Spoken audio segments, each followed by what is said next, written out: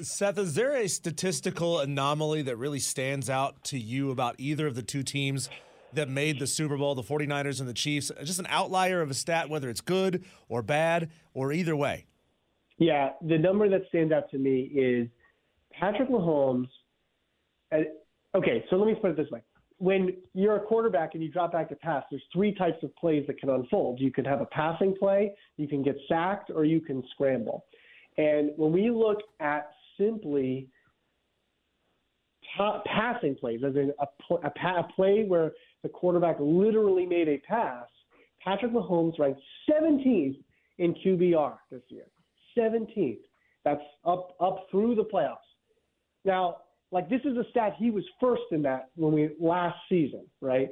So, and yet he was 17th. And you say, well, how is it? Okay, yeah, they have a great defense, but like literally, how is it that they could even be here given that kind of like level of basically mediocrity, right?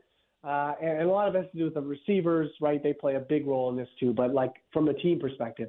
And the answer is that Patrick Mahomes is elite at the other two aspects of being a quarterback, the other two phases that don't show up in the traditional passer rating, and that is sacks. He doesn't take them, refuses to take them, never gets sacked. And the other is that he is a hyper-efficient scrambler. So he's actually like right, him and Josh Allen.